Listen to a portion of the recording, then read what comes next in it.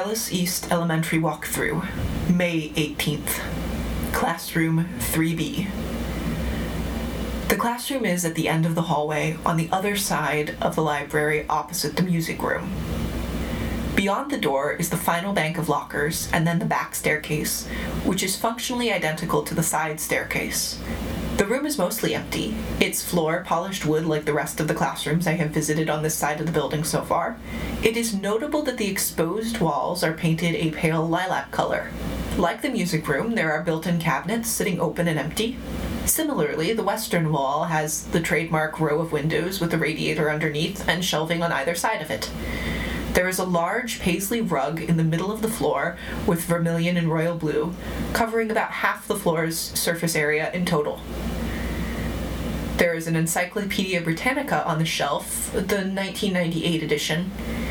It is mostly complete, but volume 13 is missing, which is the first entry of the Macropedia and seems to be topics before the Arctic. That includes architecture. So you're certain it was empty? As far as I could tell. What was it like down there? Can't say. We'll revisit this question in the daylight. Well, it seems like everyone has regrouped here. There's your dad. Duncan, has the game ended?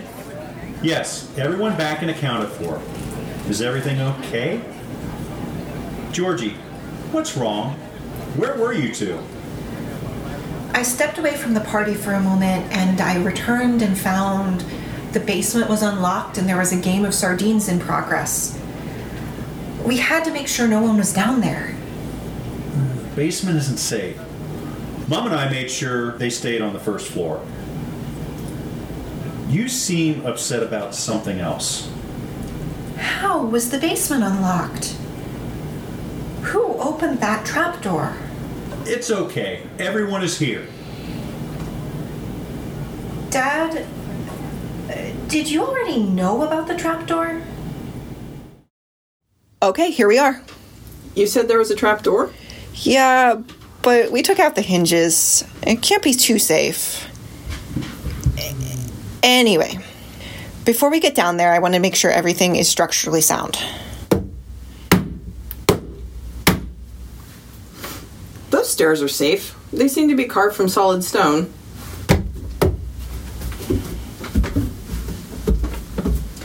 There are lights down here. Okay, I'm coming down.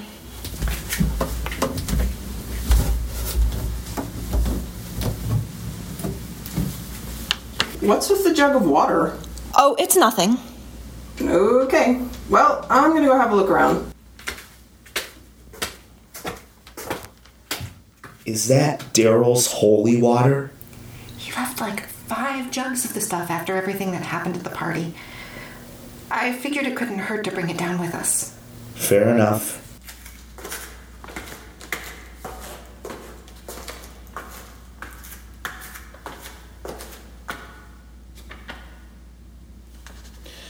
So this is really cool. I don't see anything structurally dangerous. I think my work here is officially done. But would you mind if I poke around? You don't see a full sub-basement like this every day. Or, well, ever. By all means, just be careful. Audio Diary of Anna Georgina Plume, July 16th, 2 p.m. We just concluded preliminary exploration of the sub-basement. I called a contractor to inspect it because I wasn't certain of the structural safety.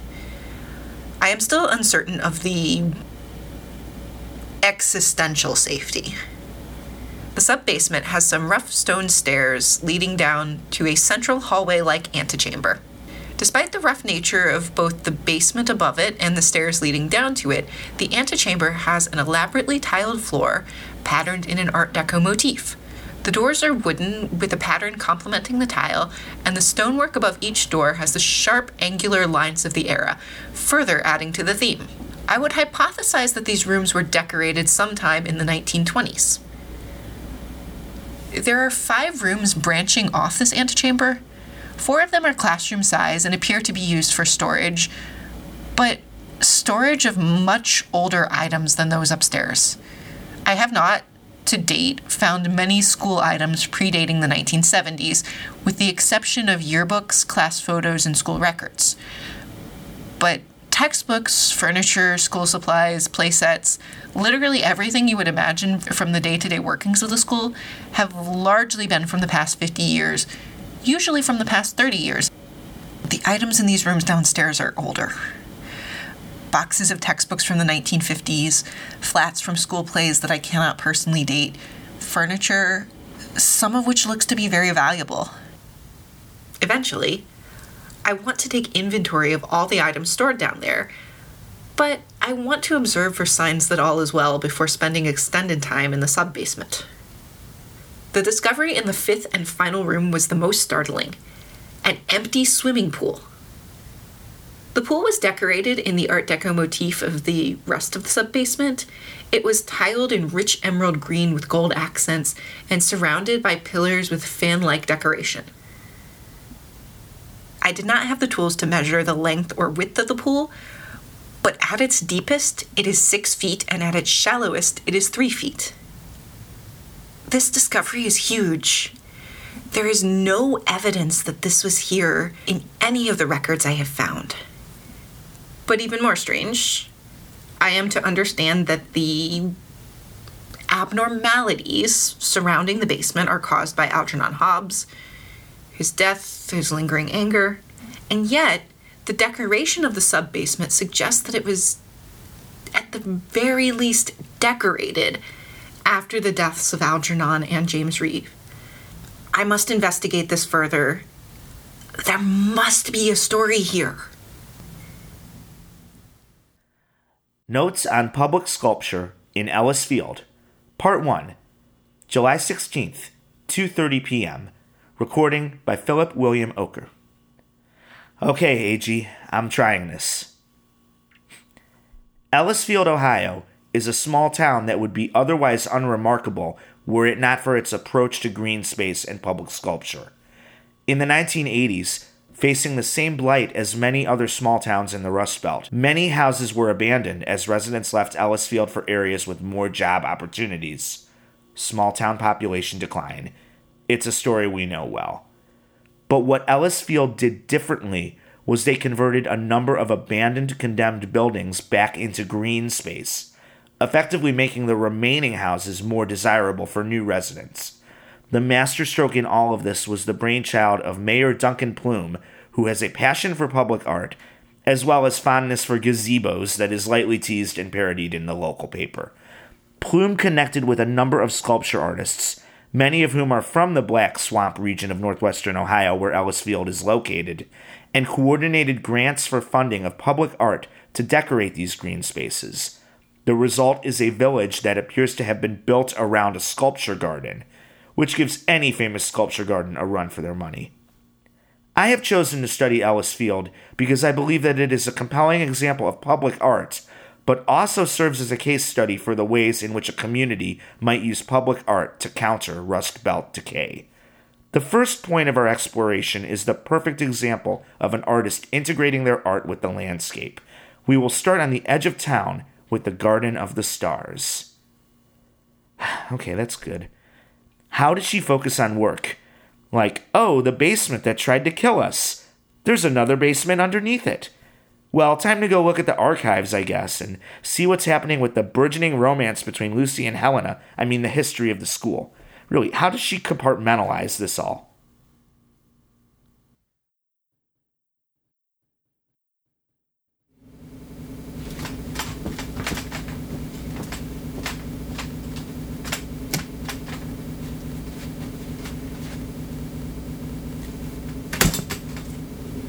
Audio diary of Dr. Anna Georgina Plume, July 16th, 4:30 p.m. We are behind the school. We have removed the cedar chest from the shed. It is time to rip off this Band-Aid. What makes you think it will be bad? It's from the basement. Rip the Band-Aid off, and then we can do a double feature movie night. We've got plenty of leftover food from the party. Deal. I'm feeling Scorsese. Maybe the 1973 classic Goncharov, and then the critically acclaimed dachshund romance Hugo. Whatever you feel up to. Okay, There's a rusty lock on the chest. I found some bolt cutters in the janitor's office.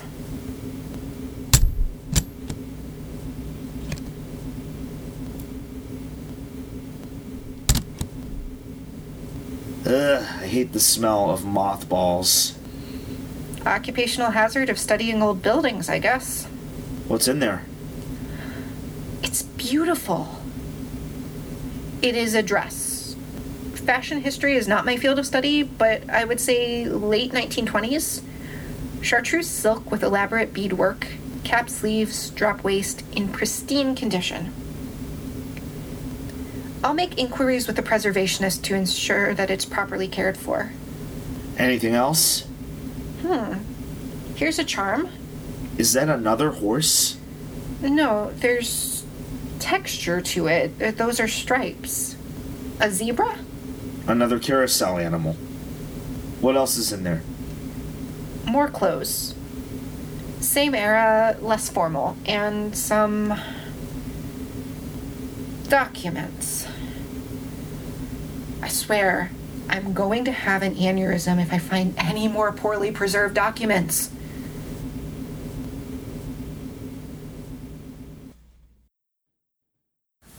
Audio diary of Dr. Anna Georgina Plume, July 16th, 4:45 p.m. Well, I seem to have reached the end of Lucy and Helena's story, or what's recorded of it anyway. So let's take a look in the next box from Melinda Basil. This box is the one labeled 1912 to 1917. Wait. I think. The handwriting is unclear. Is that a 2? Upon further inspection, it's 1912 to 1927. And the next box is, yeah, that's right, 1927 to 1930. Don't ask me how that happened. There's literally a 2 in 1912. Any rate, moving on. Not going to cast aspersions on Ms. Basil's handwriting, but clearly labeling things is a key skill. Come on, Melinda. Moving right along. What I have here is a folder of photocopied letters. The first of them is dated January 1st, 1927. Letter from Elizabeth Reeve Messinger to someone known only as R. Elizabeth would have been in her early 40s at that time, if my math is correct. I have a PhD in the humanities, so my math may not be correct. Letter reads, Dear R, Our return to Ellis Field occurred inauspiciously on the day before Christmas Eve, in the middle of a snowstorm which was strangely punctuated by thunder. The odd weather has cast an eerie mood over the whole town and persists even today. We received a warm welcome from Lucy and my mother and have settled in the guest room in the house across the street from the school where they moved when the school made the shift to being a public school. I have mixed feelings about this return. This is the place where my father died suddenly in a fashion that neither my mother nor Lucy can explain. They claim his death was an accident, though they can relay no further details. This has long haunted me over the years, and upon leaving for my college education, I have not been able to bring myself to return until this journey. And yet, returning to the school feels like returning to an old friend.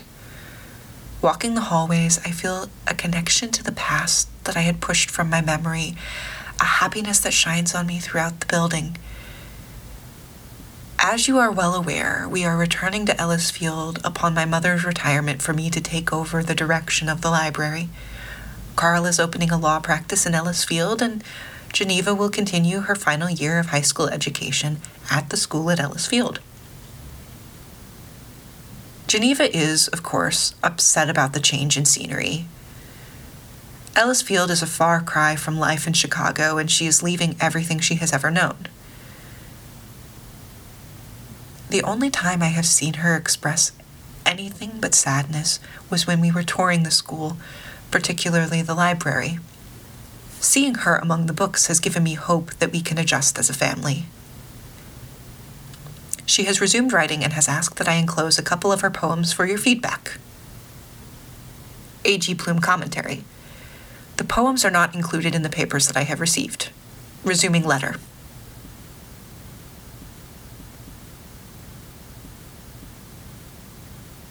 One decidedly unsettling matter. My mother and Lucy are undertaking a project in the basement of the school.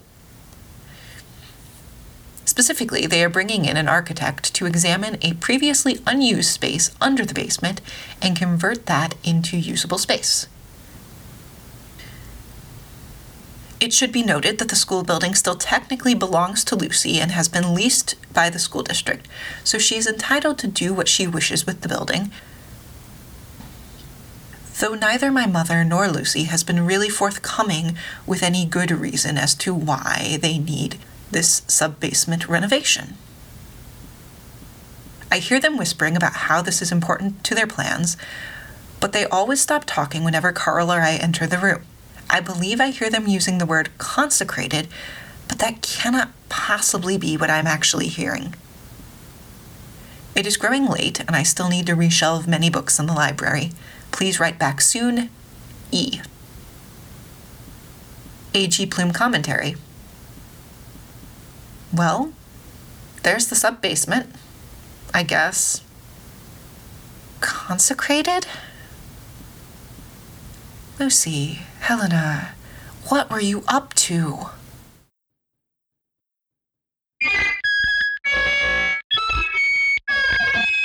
Good evening. This is Radio Ellisfield. Today is February 1st, 1927, and I'm your intrepid hostess, Rose in Bloom. Next, the local news, but first, Alice, where art thou?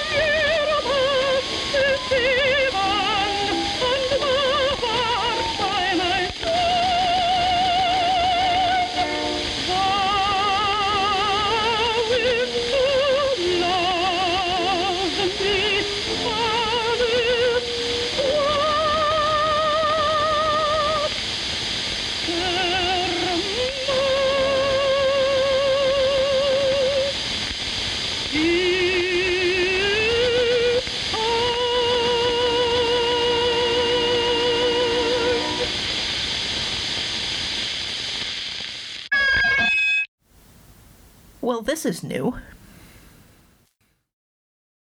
Ellis East Elementary Walkthrough, May 18th. Woof. The corner of the rug is turned over. At least no one is here to see me trip. I mean, this recording is, I guess. Anyway, there is not much else to report in this room, but what's this? There's a piece of paper under the rug. It has a symbol on it that looks like an upside-down bracket. Since there appears to be nothing else here, and I don't want to trip again, I will finally go next door to the library.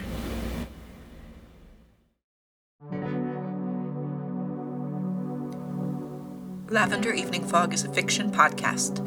This episode was written by Victoria Dickman Burnett, direction and script supervision by Ben Baird, produced, mixed, and edited by Nick Federico with additional editing by Victoria Dickman Burnett. Executive producers are Ben Baird and Victoria Dickman Burnett. The voice of Anna Georgina Plume is Victoria Dickman Burnett. The voice of Billy is Nick Federico. The voice of Mayor Duncan Plume is David Gurman. The voice of the contractor is Jen Park. The Lavender Evening Fog logo was designed by Allison Dickman, and Ms. Bitey, our carousel opossum, was designed by Matt Lowe. This episode is brought to you by Everything Falling Apart. This episode pairs well with a rich black tea with notes of sweet maple.